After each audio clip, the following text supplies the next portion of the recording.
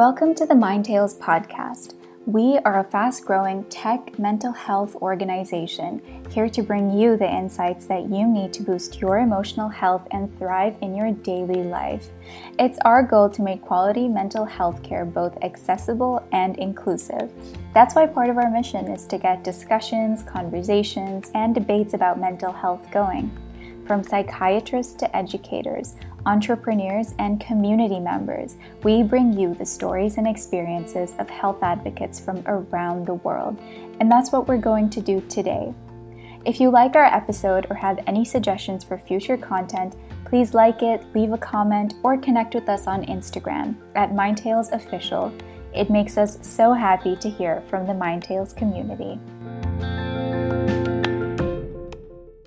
Thank you so much, Dr. Nahida, for being here today with us to talk about overcoming the stigma of mental illness. This is an incredibly important topic, and we're so excited to be able to hear your perspective. So, Dr. Nahida, you're working here in the UAE as a psychiatrist and an adjunct assistant professor at the UAE University. So congratulations on that, and I'm so excited to hear more about it. Could you please tell us a bit more about your journey towards becoming a psychiatrist? I'd be really interested to know how you got to where you are and why you decided to dedicate your life towards helping others with psychiatric disorders. Thank you, Raisa. It's a real pleasure to be here this morning with you. It's a great honor to have this opportunity to spread the word about mental illness and do my share of removing the stigma, if that was this attempt all about. So when I started my career, I was honestly, to be very frank, psychiatry was not on my bucket list. It was not even on the top 3 list of specialties I wanted to go into. But as fate would have had it, my husband moved to Boston, which is where I was supposed to follow him to do residency with him. Right. And the only available specialty in the same hospital was psychiatry. But over time, when I started my training and my journey through, treating patients and learning more about psychiatry, on retrospect, I think I was created for this. This is something I feel like it's innately able to do it. Just like parenting, it's something you always fear you may not be good at, or you have these stereotypes of it's going to be so difficult, or you're not cut off. But once you have your baby, you give your best. But my career in psychiatry has been my 4th child, so I'm just as nurturing and protective of it, because the kind of difference you can make in an individual's life is profound, and it's very, very gratifying. Especially people with mental illnesses and across the globe are the ones who are most stigmatized, most persecuted, and most, even if somebody is sick with cancers or other different chronic illnesses, they are treated with compassion, they're treated with dignity, and people empathize with them, but not so much so with mentally ill people. So it's been a real honor for me to be in this journey, trying to heal and help people who are really suffering a lot, not just mentally and physically, but also socially. That was my course. And also when I went into the training, given our backgrounds, our communities, and the stigma that's embedded in our society, we always carry the stereotypes in our head. Psychiatric patients may be the crazy ones who will hurt you or hurt themselves. So going into psychiatry, this was what I had. The perception of my view of psychiatry was, this is quite dangerous and tricky. But over time, I think the most remarkable thing of the training is the kind of people I trained with. I mean, they helped us so much through the process of training to take away those countertransferences issues, which we all tend to have. They tried to teach us how to be non-judgmental. But thanks to our Dr. Barbara Herbert, who was my attending in the CCAP, which is where the addicts used to be hospitalized at St. E's. It was amazing to see how she was so compassionate, how she could empathize with even a person who's trying to manipulate you. and tell you stories about why she did drugs.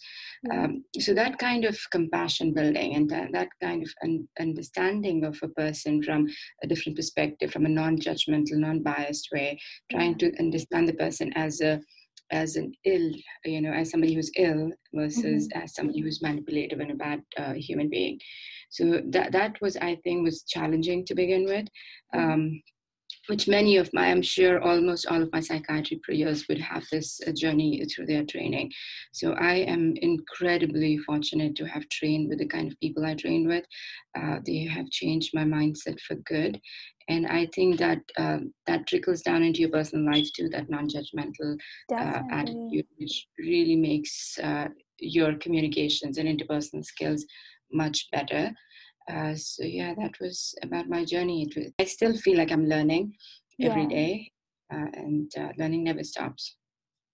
It's quite inspiring to hear you talking about this as well, just because as a psychology major and just somebody who's also quite interested in understanding just the nature of compassion in general. Really, I have so much respect for the profession that you're in and the work that you're doing.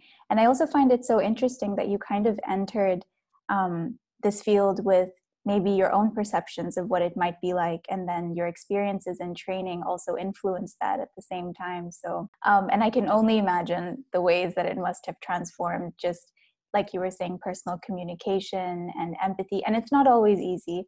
I know that as well. Maybe we can talk a bit more about that if you're comfortable with it. Just the nature of always being in a compassionate kind of position, always helping. Sometimes there's also fatigue that comes with that. Thanks. Like I said, it's a process of growth. I mean, we start the training and with a certain perspective. As we evolve, so does our mentality evolves. And the good thing about training is that they're not only teaching us how to deal with patients, but they're teaching us how to deal with ourselves too. So many times I still recall through my residency, I would have supervision classes twice a week. And the supervision classes were mostly my therapy classes. So it used to be like why I felt a certain way, why was I thinking a certain way when this patient came in front of me. So those kind of things helps you understand yourself better. And so I think it's just an amazing journey.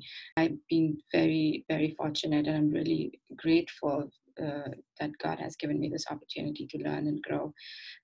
Also, one of the things, like you mentioned, compassion fatigue, it happens invariably in every case, especially, if you're dealing with somebody your own age group going through something. Like for me, even today, what's most difficult is to see women with terminal illness, with small young children like mine. It's very hard for me because that is, they are facing an inevitable challenge, and the way they are coping and the losses, so it gets to me sometimes. So what they teach us in training is to draw boundaries, making sure that you're secure within your boundaries, to strengthen your coping skills, to keep yourself safe from these kind of hurtful and depressing influences around you, and making that clear cut boundaries. Okay, these are their problems and these are my problems. My problems become theirs and theirs don't become mine.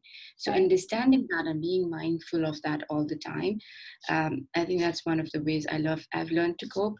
I do have some bad days where I cannot hold on to those boundaries and let people have that effect on me, that I go home really sad. But then again, I'm really blessed to have a very supportive family.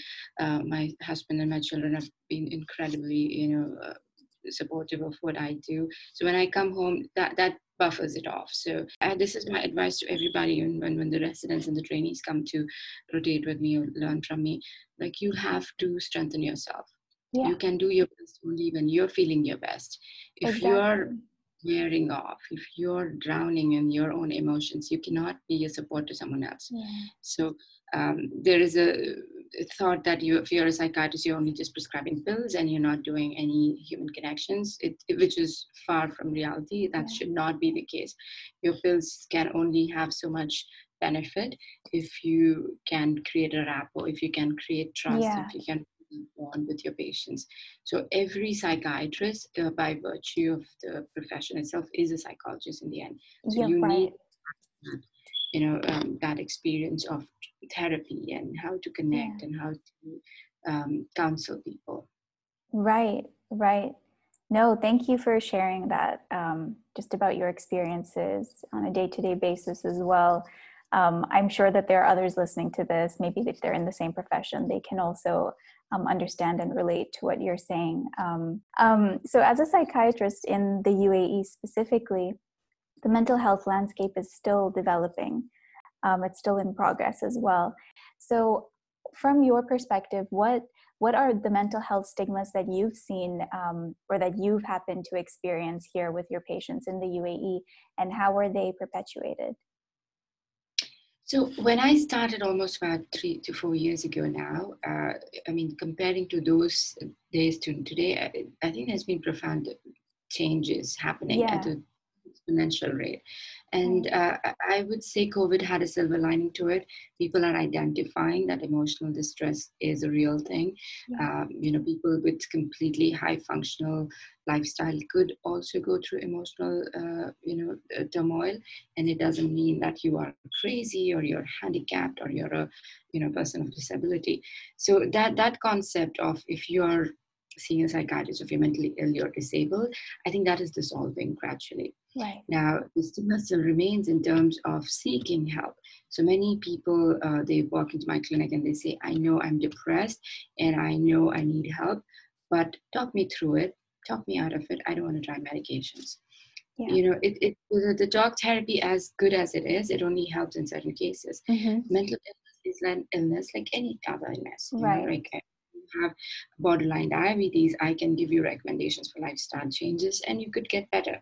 But if you had a severe form of diabetes, which is insulin dependent, I cannot give you lifestyle modifications to get out of it. So similarly, mental illnesses are also in spectrum. If you are mild to moderate, average, still coping but with some difficulty, we can do some therapy. We can talk about how do you modify your behavior and how do you change your cognition, address the distortions in the cognition, and you get better. But when somebody is at the verge of there's nothing in life for me, I don't seek pleasure in anything, and I'm not getting out of the house for days, that is the time they have a neurochemical imbalance, and that is the time that we put in medications. So it's always a challenge for the first timers who've not had family members suffer, come into the clinic, trying to convince them that medications are okay. So my efforts have been over the period, spread the word that, medications, not all psych medications are bad. Some of them are much, much safer than your routine NSAIDs and Panadol. So we talk a lot, a great deal about, how medications could be safe. They're not addictive. Not all medications are addictive. And they can be safely taken even in pregnancy and breastfeeding or young children. So that's been a challenge for most part. The other thing about stigma is that, when people who have not been around or not seen firsthand anybody who's mentally ill, they have this attitude that, in Arabic they say, "Mainu," that means I'm crazy. So whenever they say you're a doctor for psychiatry, you're a doctor for crazy people. So it's offensive. And then the people who are coming into the clinic take that offense and take that shame associated with it. And they say, oh, I am a crazy person now, so I have to see you. So that correlation of crazy equals mentally ill needs to be dissolved. One of the most beautiful things about UAE is that we have been really good about, catching up to the world health standards. The leadership does a huge, advocacy for, be it in awareness or campaigns. So in different sectors, from the DOH to the public health sector to the ministry, everybody has put in a tremendous amount of efforts in advocating for mental health, talking about and opening platforms to address mental health and various aspects of mental health, not just about routine day-to-day emotional distress, but what do you do once you're mentally ill? How do you screen? How do you treat? And what do you do once you're diagnosed and you're stable? So reintegration, rehabilitation, and all that. So it's a beautiful time to be in UAE, and it's always beautiful to be in UAE, honestly. But I think we as a country are doing really well. And I just hope, that that wind that's in our favor sets us to sail and soar the skies and do the best we can until we've achieved the vision we have. Even what you were saying about the shift towards viewing psychiatric disorders from a more medical perspective is one that is also going to just help others in seeking help in the first place, or even just the perception of understanding how to heal. And I think it's also, it relates to something that I was thinking about as well, that the stigma doesn't just end once you seek help. It's also sometimes perpetuated in communities, or even afterwards, if you have received perhaps a diagnosis, or you still might encounter stigmas after that. And I think that can be quite daunting for a lot of young adults or people who are encountering something like this for the first time. So from that perspective, what advice would you give to somebody who's looking to take the first step, knowing that it's definitely a landscape of development and progress and support, but that they still might encounter stigmas once, even after they've seen a psychiatrist? So I think it all boils down to what goes on between the provider and the patient. So it's just not me and I, it's not just the psychiatrist, but I would encourage all my peers from different faculties of medicine, when they sit down with the patient and recognize that they are in emotional turmoil or they've started a psychiatric treatment, to talk about how this is okay. Like if you were having high lipids, you would be on medications and you would not think twice about it. Right. It's the same. It's a neurochemical imbalance. It's a disorder. It's a physiological change that is happening that's influencing your psychological, it is having psychological manifestations. So to encourage people to say, first of all, that treatment is okay. It is not something to be ashamed about, is a big deal. But after that, beyond that also, I think what we lack right now in our country, and I hope we mobilize our forces towards it, is social prescribing. So when somebody has, let's say, severe OCD or severe traumatic stress from some childhood trauma or any number of psychiatric illnesses, what are the support groups we have? Yeah. For now, we don't have none. So to invest into creating a circle of people who relate to each other, who can support each other under supervision, and enable each other to get out of what they are, from this illness, it would be tremendous to have that kind of resource. And also, reintegration is very important. To normalize life is very important. I oftentimes tell my patients that when they come in with severe depression in the first, second, third visit, when they start showing some remission signs and they say, I'm getting better now, I'm like, you're not going to feel better for a long time if you don't move from where you are. It's like one of my patients in the US had told me this. She was a very eloquent speaker and a writer, and she was suffering severe depression. And she said, Dr. Ahmed, I feel like I'm stuck in jello. I feel like I'm swimming against cement. I feel like I'm nailed down to a place. So these words, they always ring in my head. Like, so you are stuck because of your illness, and your illness can break those bounds. If you're stuck with, if you feel you're nailed down, those ties can be removed by medications. But if you don't take the first steps and get out of where you are, you're going to be stuck. Medications will flat you out. So I always talk about what are the new changes you're doing. Go grab something new to do. Go look for a new friend. Go do, go more. It's basically the concept is social prescribing. Do something that gives you that, fulfillment or that dopaminergic surge that, yeah, I've done this, I've accomplished it. So the journey and the course of treatment does not limit to to therapy and medications. A lot of social integration is when patients start getting better, and that gives them a sense of self-worth, gives them a sense of dignity, and also feels that I'm a normal person, I'm a contributing member of the society, which is what is fundamentally important for all of our survival. As long as we are generating and giving back and doing something, we always feel good about ourselves.